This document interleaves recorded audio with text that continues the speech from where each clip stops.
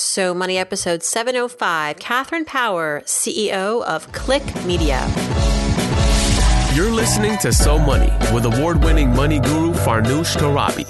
Each day, get a 30-minute dose of financial inspiration from the world's top business minds, authors, influencers, and from Farnoosh herself. Looking for ways to save on gas or double your double coupons? Sorry, you're in the wrong place. Seeking profound ways to live a richer, happier life. Welcome to So Money. Welcome back to So Money, everyone. I'm your host, Farnoosh Torabi. Our guest today caught the business bug as a young child, working alongside her parents in their horse business and later her grandmother's clothing store. She's now running a fast-growing media marketing and consumer empire. She is also a recent Forbes 40 Under 40 honoree. Catherine Power is here. She's the co-founder and CEO of Click Media. You may be familiar with their platforms, which include Who, What, Where, Birdie, and My Domain.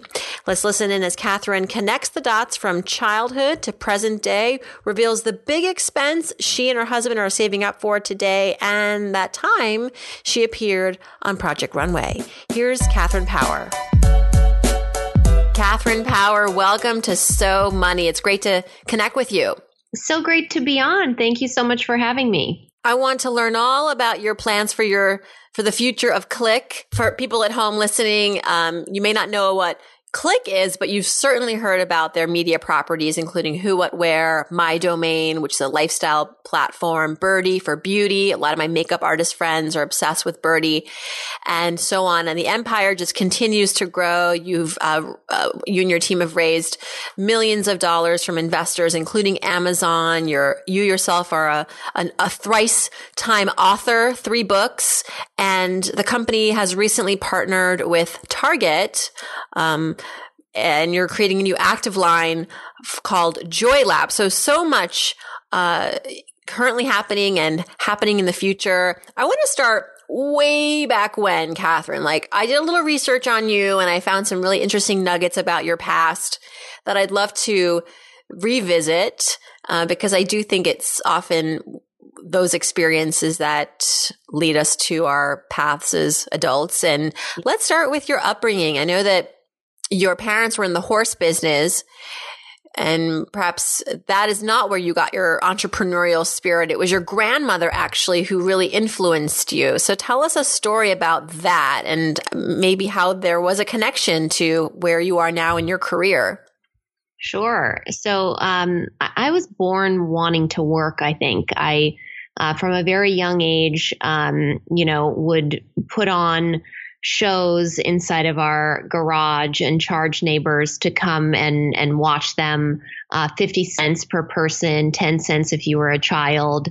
I had a sort of like a toy kitchen as kids have, and I had a pretend restaurant where I put my sister to work. So instead of sort of playing house, I always wanted to operate a business of some sort. And I was very passionate about making deals and figuring out how to make money. And when I was young, my grandmother owned a retail store, and I started going to work with her at about age 9. During the summer, I spent a ton of time with her, and on the weekends, because she lived really close to us. And, I went in, I learned the cash register system, how to accept the credit cards. I would do all the gift wrapping around the holidays. And then eventually I started dressing mannequins and kind of being a bit of a salesperson. And, I remember at a certain point realizing that what I was saying to someone was causing them to purchase something. And I remember thinking about the style in which I would communicate about a product and, sort of testing out different ways to talk about it to see what would work. And ultimately, I kind of developed my selling style probably between the ages of 9 and 12 while working at this store. So that was really fascinating to me as a child to realize that you could influence a purchase of somebody. It's something that has stuck with me throughout the years. I've interviewed a lot of entrepreneurs, and I do feel as though your ability to sell sell anything is what's at the core of your success, that you have a passion for selling, you know how to sell. What would you say is your selling style, something that derives from adolescence? Right. So I think and that's a good point you bring up, because I think a good salesperson, you really believe in what you're selling, right? You really believe your own hype. And I remember that I had a very honest way of delivering my opinion on products. And it was a very nonchalant sort of matter of fact. And this is, why it's great. And if it were me, I'd probably, want, one of these and probably another one of these. You will really love this. And it was just very relaxed, but I believed in the product. I believed in what I was suggesting, and it worked. And I think as an entrepreneur, you have to believe in yourself without any reservations, because you need the courage to kind of get up every day and work against the odds to make something happen, or you have to go out and you have to win business for the first time. And there's a lot of firsts in being an entrepreneur, or you have to go and raise money. And so it's a constant sort of sales process. But, the first step is really believing in what you're selling. Speaking of firsts, you got your beginnings in the world of magazines. I understand that you and your co-founder worked in editorial for Elle magazine before launching Click. And so what was that aha moment for you? Who had it first? Was it something like you just found, sometimes you find your kindred spirit at work and you're like, you and I are going to go places together. Let's team up and do something. So what was the kind of plan initially? We were, Hillary and I, my co-founder, we were both at Elle. Hillary was actually in the New York office of Elle, and I was the West Coast editor. So we met on the set of Project Runway, a couple seasons in, when Elle was involved in the show, and I was filming an episode where I was a judge, and she was sent out to LA by Elle to cover the taping for a part of the magazine where she was interviewing the various designers and judges and whatnot.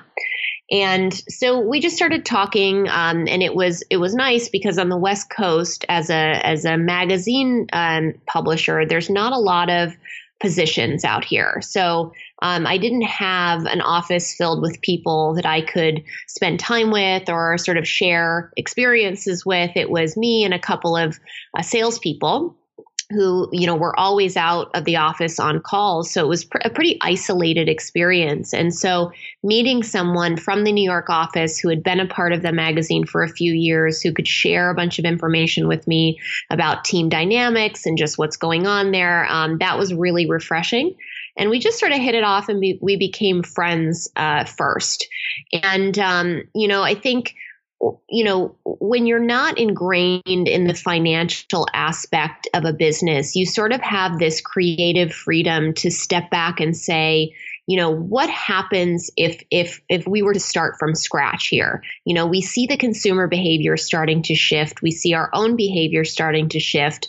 What would we do differently? And, because we weren't, responsible for the P&L or how anything was monetized, we sort of that was all out the window, and it was just about the consumer and about the experience. So we kind of set out to reimagine what it would be like for women like us to consume content and shop that content on the internet, which is where we were spending all of our time by that point, which is the early 2000s. This was way before the iPhone. Facebook had just launched. It was exclusive to college students. We were out of college, so we weren't even on Facebook. MySpace was the social network du jour. Oh my gosh.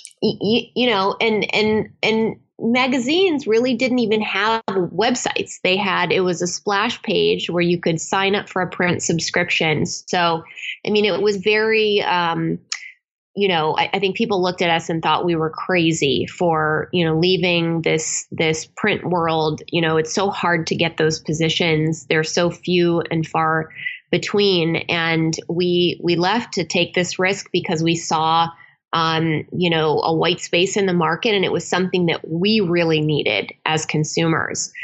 So we, initially launched our first brand, Who, What, Wear, as a daily updated newsletter. We'd send out one story a day. We did that until about 2013, and then at that point expanded into a lot more content and launched our two next brands. One is Byrdie, our beauty site, and then My Domain. As the brand has grown into now several properties and partnerships, and you've raised a ton of money, did you always have this ambition for this to grow exponentially? I mean, I think that for me, I consider myself an entrepreneur, but I've no ambitions to raise tens of millions of dollars and be a CEO of a company managing hundreds of people or thousands of people. I do think that's something that is in your DNA. I was actually just having a conversation about this with a woman this morning over coffee, a fellow mom and journalist. And, I think she is someone who definitely has the DNA, because she's talking about, I want to start something. And she has that hunger, and it's something in you that it can't be given to you. It's not taught. It's just, it is who you are. And I wonder if that is a good description of you, or if you feel like you've been encouraged along the way at some point to step into roles that may have seemed scary, but you did it because you knew that it was right. Well, I do think you're right in that some people are born natural entrepreneurs. I do think, though, through exposure and learning, you can develop that sense of yourself if you're not, specifically born like that. For me, I was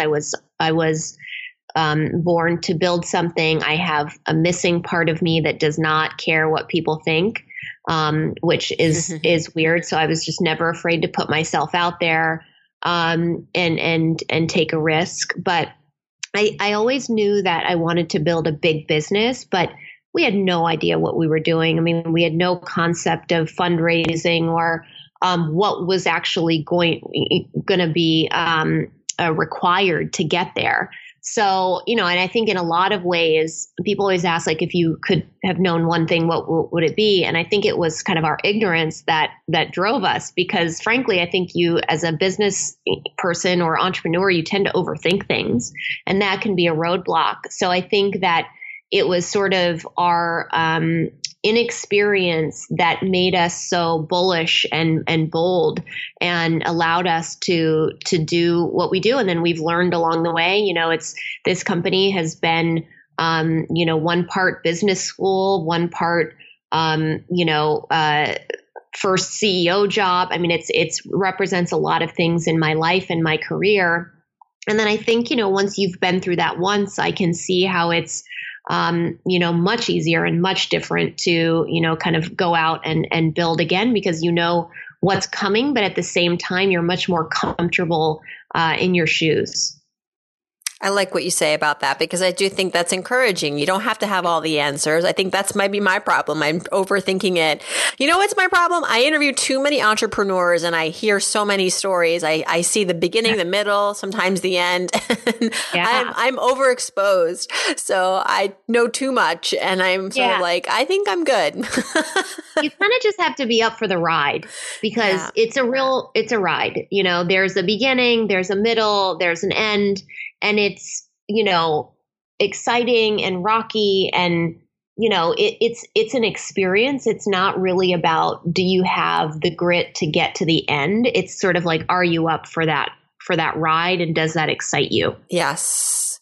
Well, this is a show about personal finances, and I'm always interested to hear about when guests make it big, or they, you have so many more successes ahead of you, Catherine, but you have, compared to where you were sitting at your desk at Elle, to where you are now, huge growth, huge transition. Your life has changed. You're changing lives. How has your financial life changed?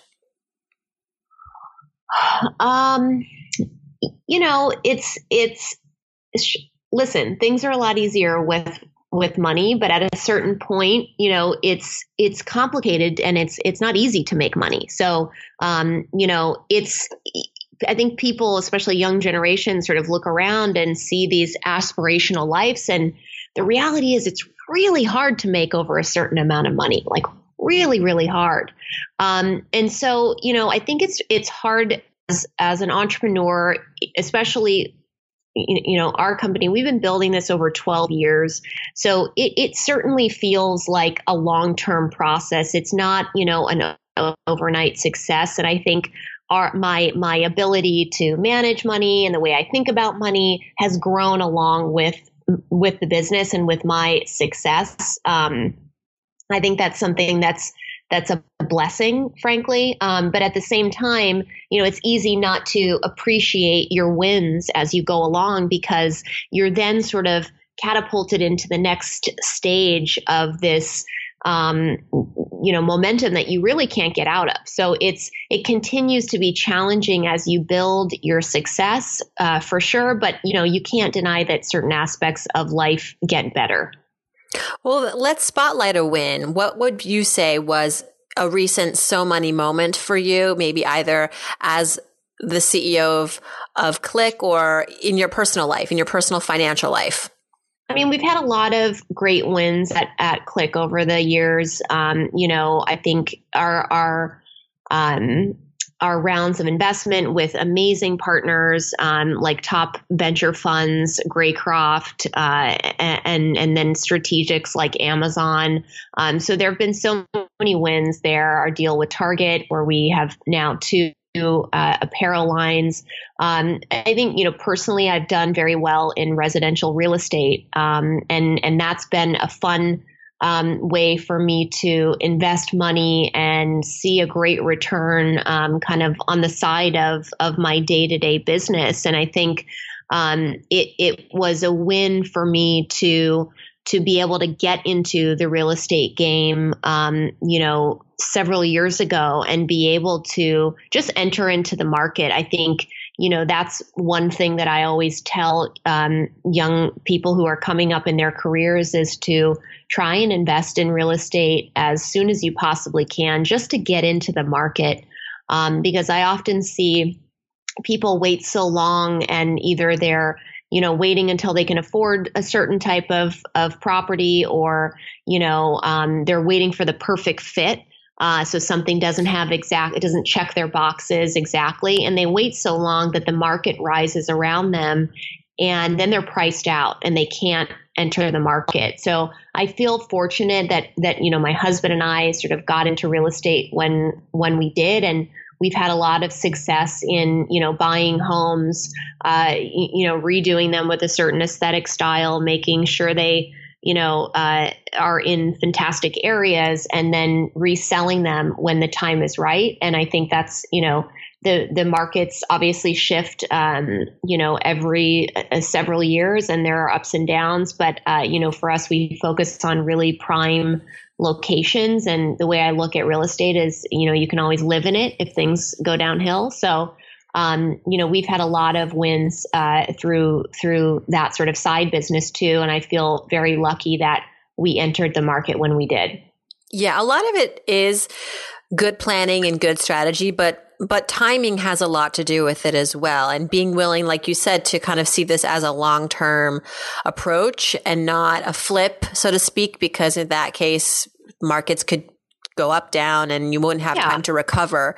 And I think can flip. You just have to be, really careful about, not overextending yourself. Where's the property you're buying? How long is it going to take you to, redo it? How much are the carrying costs? Like all of those things, I think if done right, is like a lot of people are hugely successful with that. But otherwise, I think it's like any portfolio, you have to look at it, blended. So like you may have some things that are shorter term and some properties or investments that are more long term. Exactly. Yeah. Diversify. And HGTV doesn't help, because every time I watch that channel, I want to start an Airbnb or something. No, it's really fun. This question is brought to us by our awesome sponsor, Chase Slate. Catherine, what is a big ticket item that you are currently saving up for? Ooh, Probably just more real estate. Yeah. I don't know that there's any one thing specifically that I've got my eye on. But that's usually the first place I want to spend my money. I have very nice clothing, partly because that's what I do. So I do tend to splurge on really great designers, but if it's not there, it's typically in real estate. Well, I would love to pick your brain as far as the trends that you're seeing right now in terms of how consumers are shopping retail and fashion specifically. Sure. I have friends who work in buying divisions at major department stores, and they're worried. They're not seeing the foot traffic or even, frankly, the online traffic at their particular stores that they used to in years past. So where are things headed? Well, first of all, I'm very optimistic about traditional retail. I think it's just going through a market shift and an evolution point. I think a lot about retail the way that I may have thought about movie theaters, several years ago, where it's not that, movie theaters are done. It's maybe we need fewer movie theaters and we need the experience to change, right? So now, of course, you can watch Netflix and get things on demand, and everything is so instant. So the movie going experience has had to evolve. So now when you go to the movies, if you think that you're in a reclining chair with drink service being brought to you, or meals, dinner being served while you're eating, it's just a much different experience. And I think we're in a similar evolution point with retail. I think actually a lot of the retailers ended up having a good holiday season, and we work with many of the large retailers, and I think there's a right sizing of real estate happening, which needs to happen no matter what. I think that there's changes that need to happen even down into the in-store experience. Who's helping people in the stores? What kind of service are they giving? But it's definitely a challenge to keep up with the consumer, changing consumer behavior. And I think every retailer has kind of something they can hang their hat on. For Nordstrom, it's their amazing customer service. For Target, it's their brands. They're specifically in the style category, offering really strong brands at affordable prices. And I think I have a lot of hope, primarily because I see sales results from these retailers. And I just think you cannot argue with the foot traffic that a Target or a Macy's still has. It's just about, making some changes to the experience, the business models, like I said, right sizing of real estate. But I am very hopeful for traditional retail. Well, I guess, I don't know. I didn't know what to expect when I asked that question, but that's hopeful and that's good to know. I think you're right. I think that people, especially when you're talking about the theaters, it's all about experience and how can you shift the experience to meet the nuances of and the interests of consumers today. And it's an evolution, but it doesn't mean that it's an extinction. Correct. Now, what is the future of Click? You already have so many projects underway. Compared to when you started, now there are many other similar types of, now I would say similar, but I guess platforms that are trying to combine, the shopping experience with editorial and kind of being a one-stop place for people to, for example, Goop, right? This concept of we're going to give you advice, but we're also going to tell you where to shop, and we're going to give you our recommendations, and it's all under one umbrella. Is that kind of like the future? We're seeing in the traditional editorial world, lots of brands consolidating, magazines consolidating, going away. Everything's moving online. So what does that mean for Click? That's probably good news, right? Yeah. I mean, I think I'm super, happy about our approach to content, and the way we sort of have built very strong brands in different lifestyle categories. When we first started, I think a lot of our competitors were sort of aggregating all their traffic under one web domain, and we set out to build brands, frankly, partly because we knew we would go outside of media, with actual products. But I think that there's the consumer's attention. I mean, there just aren't enough hours in the day. If you look at, if we sleep for 8 hours and you're at work or school for another, 8 hours, and you are still watching 4 hours of linear TV or whatever the stats are, you see there's not, a lot of time left after social media. So, you have to, really deliver that consumer an experience that they need. So we're going and we're delivering content where they already are, or we're providing, an actual product when we give them inspiration, because at this point, the consumer demands instant gratification and convenience. And so I think that's what, publishers like us or like Goop have done, in that, we give products context to help convert your purchase and make things easier and faster for you. And we're also, as we inspire people, giving them the tools they can actually buy to achieve that, look or trend or whatever it is. Pretty smart. You were ahead of the curve, Catherine. And in fact, you were a Fortune 40 under 40 honoree. That's pretty impressive. That's pretty impressive. What do your parents think now? I think they're very proud. I think it's hard for people to understand sometimes what it's like an internet-based business really does. Does your mom still not know what you do? Because mine doesn't. So I think having, we've written 3 books. When those come out, we do book tours. You can go to the bookstore and you can see it. She can walk in Target now and see our brands. So I think it's a lot easier to wrap their head around. Yeah, I know. My mom's like, can you please publish another book? I'm like, why? She's like, because then I feel like I can explain what you do. Yeah. And I'm like, sure, just for you, I'll slave and lose a life for 2 years to write a book. Let's do some So Money fill in the blanks before I let you go. You've been so great. Thank you for sharing all of these stories with us and insights. This is when I start a sentence and then you just finish it. First thing that comes to mind. Okay. If I won the lottery tomorrow, the first thing I would do is? I'd probably, strangely enough, I'd probably make a movie. Really? I've always wanted to produce film since I was young, but I am frustrated by the process of filmmaking because I think it takes too long. So I would probably, just for the experience, finance a small film and not expect my money back, of course, but just to have that experience.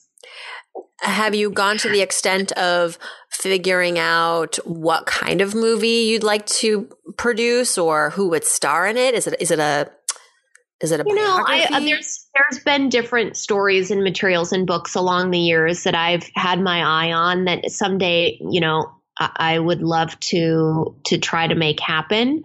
And I'm sure I could go and put money together and produce a film here, but it's just like, it's like a 5-year process. I'm watching my friends do it. And after working in the internet, it's like, it's a whole nother world. So that's the only reason I would say if I had money to sort of just,